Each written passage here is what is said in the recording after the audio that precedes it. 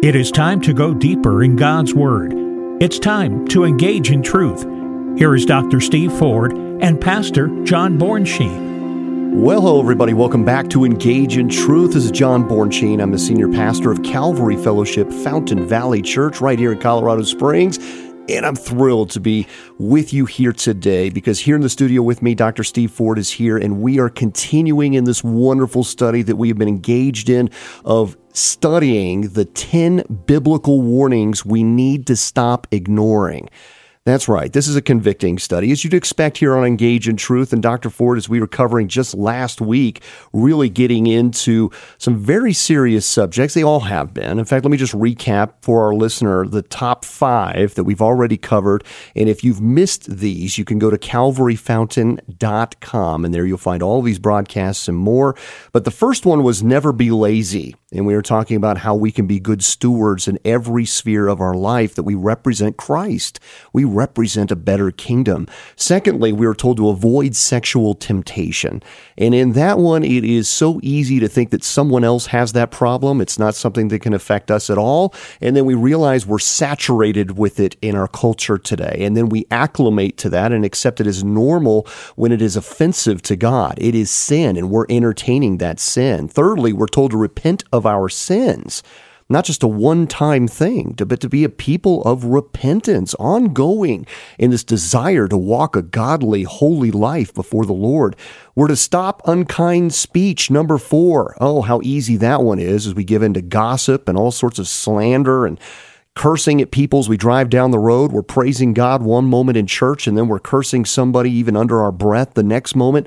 This is unacceptable to the Lord. And fifthly, we covered running from our youthful lusts. And that's not just simply sexual. That was the desire to be friends with the world, to be in the world and of the world, because, we want to belong. We want to be a part of the big group and the popular culture and so forth, and not being set apart, because being set apart is hard. Now today, this one really seems to come along with all that we've already covered.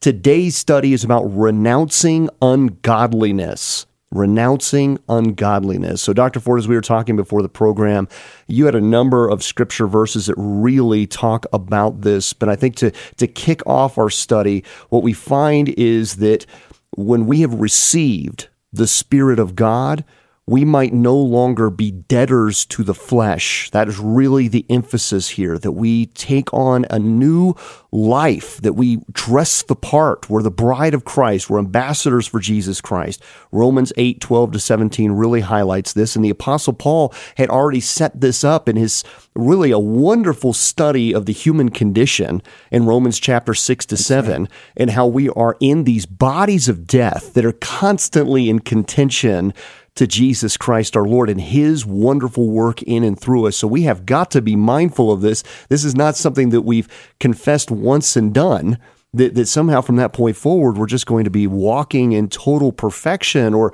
covered so much by the blood of Jesus that we can actually entertain sin and be in a posture of being okay with that. Rather, we're not to give a license for sin and walk in holy living.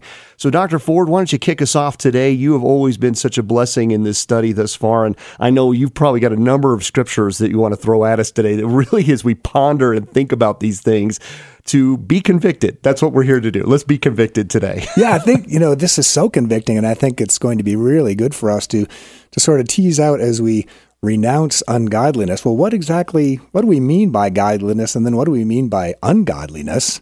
Titus 2:12-13 says, denying ungodliness and worldly lusts, of course, is Paul.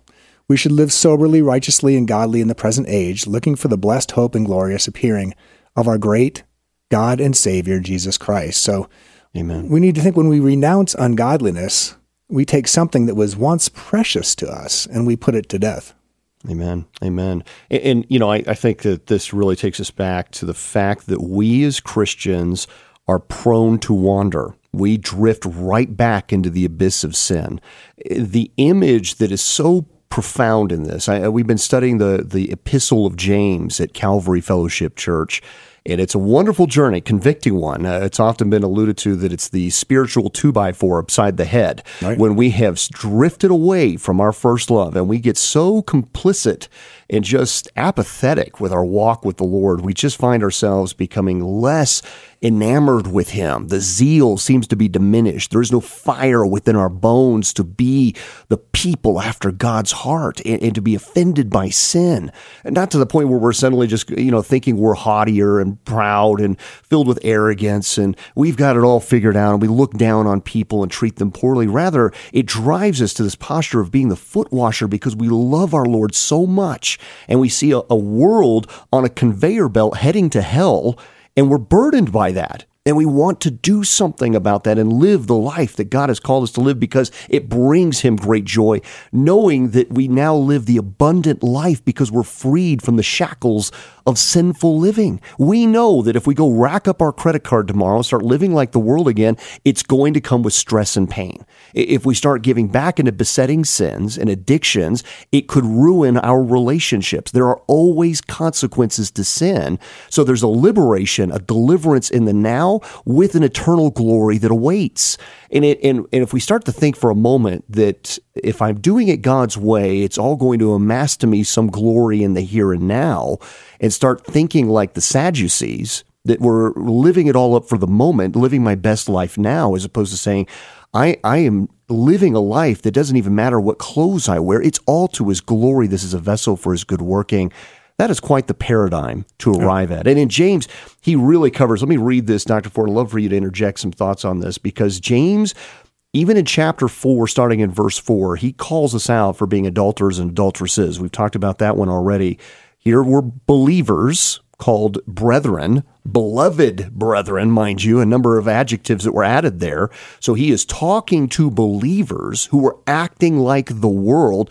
Then he says in James 5:19-20, brethren, if anyone among you wanders from the truth and someone turns him back, let him know that he who turns a sinner from the error of his way will save a soul from death and cover a multitude of sins. And that wandering from truth, the word there is just so fitting for us. In fact, we're rather familiar with the term. The straying is planao. It means to wander away.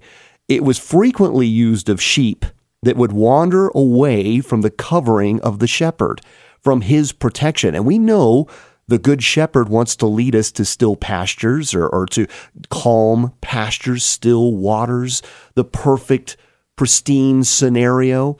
And yet how quickly we think the grass is greener on the other side. We're missing out on something. We're under the provision of the creator of the universe, and how often we wander on a daily basis, not even weekly, monthly, or yearly. We're talking a daily basis, that our thoughts have to be held captive because we will start to think like the world again. Okay, Dr. Ford, before the program, I mentioned I confess to you my sin. So I'm going to tell all of our listeners here my sin, okay? I did this. I taught on this very serious subject matter of James chapter 5 on Sunday. Left church with a skip in my step. And so often, how many people will do this? They're in a great posture of worship. They don't even get out of the parking lot. And already the enemy has tempted them. They are angry at someone who's just cut them off, leaving the parking lot, whatever, fight with a spouse, a family member, whatever the circumstance might be. For me, I decided to go to a local fast food restaurant because I was on my way to meet with volunteers, my children, this whole group of folks, and I wanted to bless them. I was going to bring them a bunch of chicken nuggets and burgers, right? So healthy food, by the way. So here I have this mindset. I'm going to go pick up all this food and I'm going to bless them. We're going to have a wonderful afternoon together. So I go to this fast food place. They ask me, as I go through the line, I've already paid, pull over to the side. That number one, that's your spot. Go and park there. Okay, so I go over, I park. 21 minutes goes by, nothing. And I'm like, do I go in and say something? Sure enough, I decide, okay, I'm going to get out of the car, go in and check. They had completely forgotten my order. It wasn't even in the list. And by the time I got back up through the line and there, they had completely missed it. So they decide, okay, we'll remake your order, sir. If we've failed in some way, we'll make it right. Okay. So I'm patient. I wait. They get the food all together. Here it is now, it's going on 2:00. Nobody's eating in this group, right? So I'm feeling the stress. I got to get to this group. So I grab the bags, got bags in hand. I turn to leave the counter, and both bags simultaneously rip open, and all of my food now all over the floor of this fast food restaurant. And a gal who's there thinks that she's going to help me out. So she starts grabbing my food and throwing it all away. It hadn't even left the wrappers. But here now, so I'm not only embarrassed, now the food's all being thrown away on top of it. I got to wait in line all over again. My patience level had dwindled horribly. The thoughts in my mind, the words that were coming to my mind, the frustration, I had to repent immediately afterwards. I couldn't believe that here, a pastor who had just taught on this was immediately, as if like some invisible rogue enemy here that we know we battle against unseen principalities of darkness. And it's almost like they simultaneously said, let's do this and see how he responds. Let's test everything he just talked about and see how far we can push him.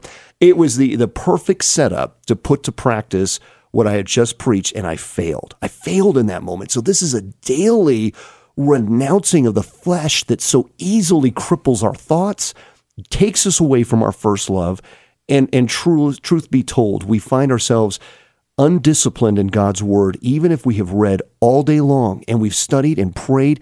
It's because of this flesh that it cripples us and drives us back into the miry clay on a daily basis, and we have to understand that we are prone to wander. The planao is real, and that was a word that was used of planets as well, because they were not in the same orbit as the rest of the astronomical bodies. So this planao, this thing that wasn't on the right course as everything else and as predictable as everything else, almost appeared as though it was out of orbit.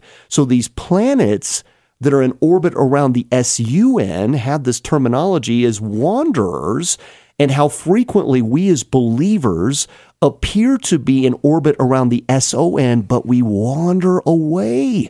We're supposed to be reflecting his light every moment of every day. And so the moment we think we've got this figured out, we are now prone to the very next poking and prodding of the enemy, who is so carefully precise in everything he does, it seems, to know our weaknesses. He knows our fallacies, and he knows how to break us and squeeze out of us the flesh that we thought we had just mastered. Yeah. And so if you're listening, and Dr. Ford, you can chime in here, but if you're just now tuning in, you're just cruising down the road and you're listening to us talk here on this program, I want to, again, reintroduce you to it. This is Engage in Truth. This is a broadcast of Calvary Fellowship, Fountain Valley Church.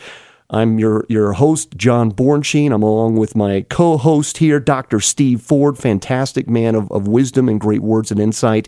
And this is a program of Calvary Fellowship, Fountain Valley Church. Services are 8 a.m. and 10 a.m. on Sundays, so you can check us out at calvaryfountain.com.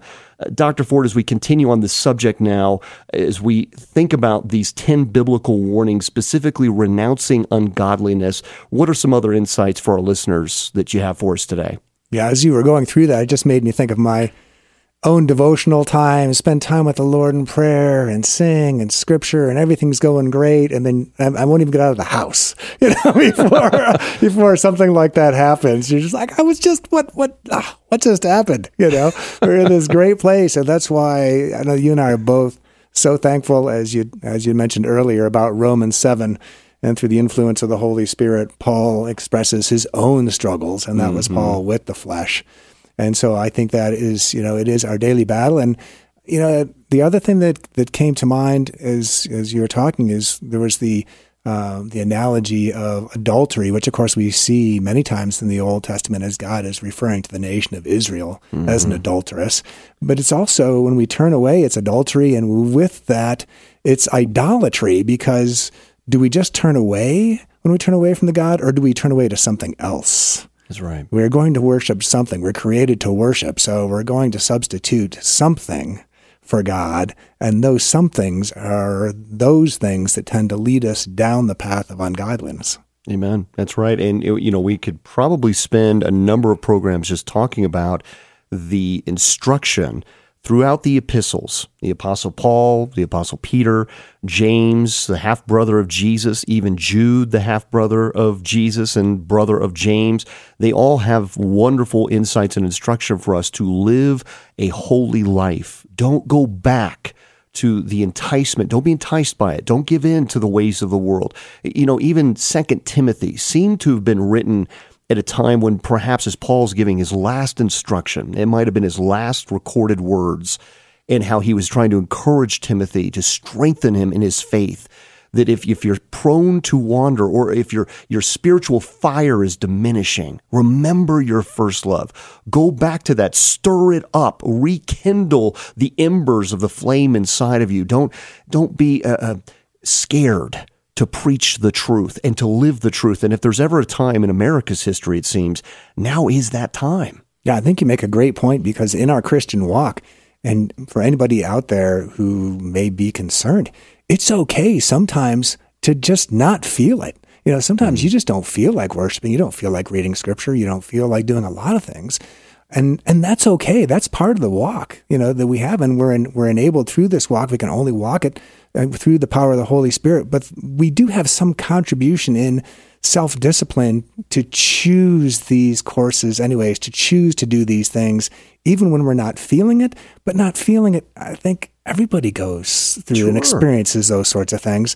But we choose to do these things. We choose to worship the Lord. We choose to spend time with God in spite of it. Mm-hmm. So it's okay to feel that way every once in a while. We are going to feel that way, and that's part of the walk. But we just need to continue to persevere in godliness through it. And I think on the other end of that, there's just always more intimacy with God. Amen. And I would suspect, I was an athlete. I was never a professional athlete. I was a wannabe. Certainly through high school, I had great grandeur in my mind and visions of success in various sporting events. But I would suspect that most athletes, there are days that they just don't want to perform. They don't want to practice. Do I really need to practice today? There's a great story of a violinist out there. He was one of the creme de la creme, the highest of performers in the use of this instrument, and asked in an interview of what would happen if you slacked off, because he had just said that he spent 10 to 12 hours a day practicing his instrument in order to refine the skill, in order to be the best of the best. I can't imagine spending 10 to 12 hours a day doing anything like that. I'm ashamed to say I don't read the Word like that, 10 or 12 hours a day. I've heard of folks who do, and praise be to God if that's sincere and honest.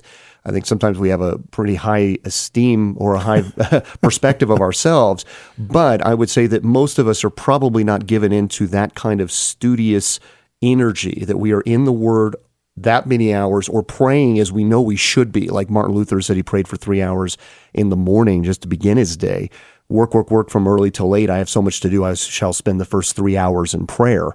So he gave us a whole new paradigm of that. And I believe he probably did do that. Many of us were given into more like 10 or 15 minutes. But here this violinist was asked, what would happen if you slacked off? It's an interesting question. He said, well, after the first day, I would know it. After the second day, the conductor would know it. After the third day, the orchestra would know it. And after the fourth day, everyone would know it. So here's a violinist who knew that he needed to practice 10 to 12 hours a day. There was no muscle memory involved here. He knew that by the fourth day, it would be so obvious that he hadn't practiced that everybody would hear the sound being different. And I wonder, how long does it take for a Christian acting and being in the world, do we start to smell and think and act like the world again? Is it a few hours? Is it a couple days?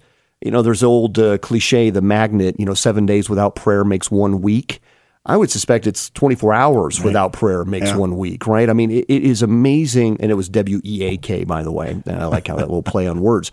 But it's true. I think we start to think and act like the world. We'll spend like the world. We'll spend our time, our energies. We'll think lustfully. We'll go right back to the old way almost instantly. I mean, like I said, you barely leave the parking lot of a church and we're already given into such things. He says in 1 Thessalonians chapter 4, which is a great one here, where he's trying to implore us to walk in our sanctified living, that we should abstain from all things like the lusts and the passions of the Gentiles in 1 Thessalonians 4, verses 1 to 8. And then he adds this, starting in verse 7 to 8, for God did not call us to uncleanness, but in holiness. Therefore, he who rejects this does not reject man, but God, who has also given us his Holy Spirit.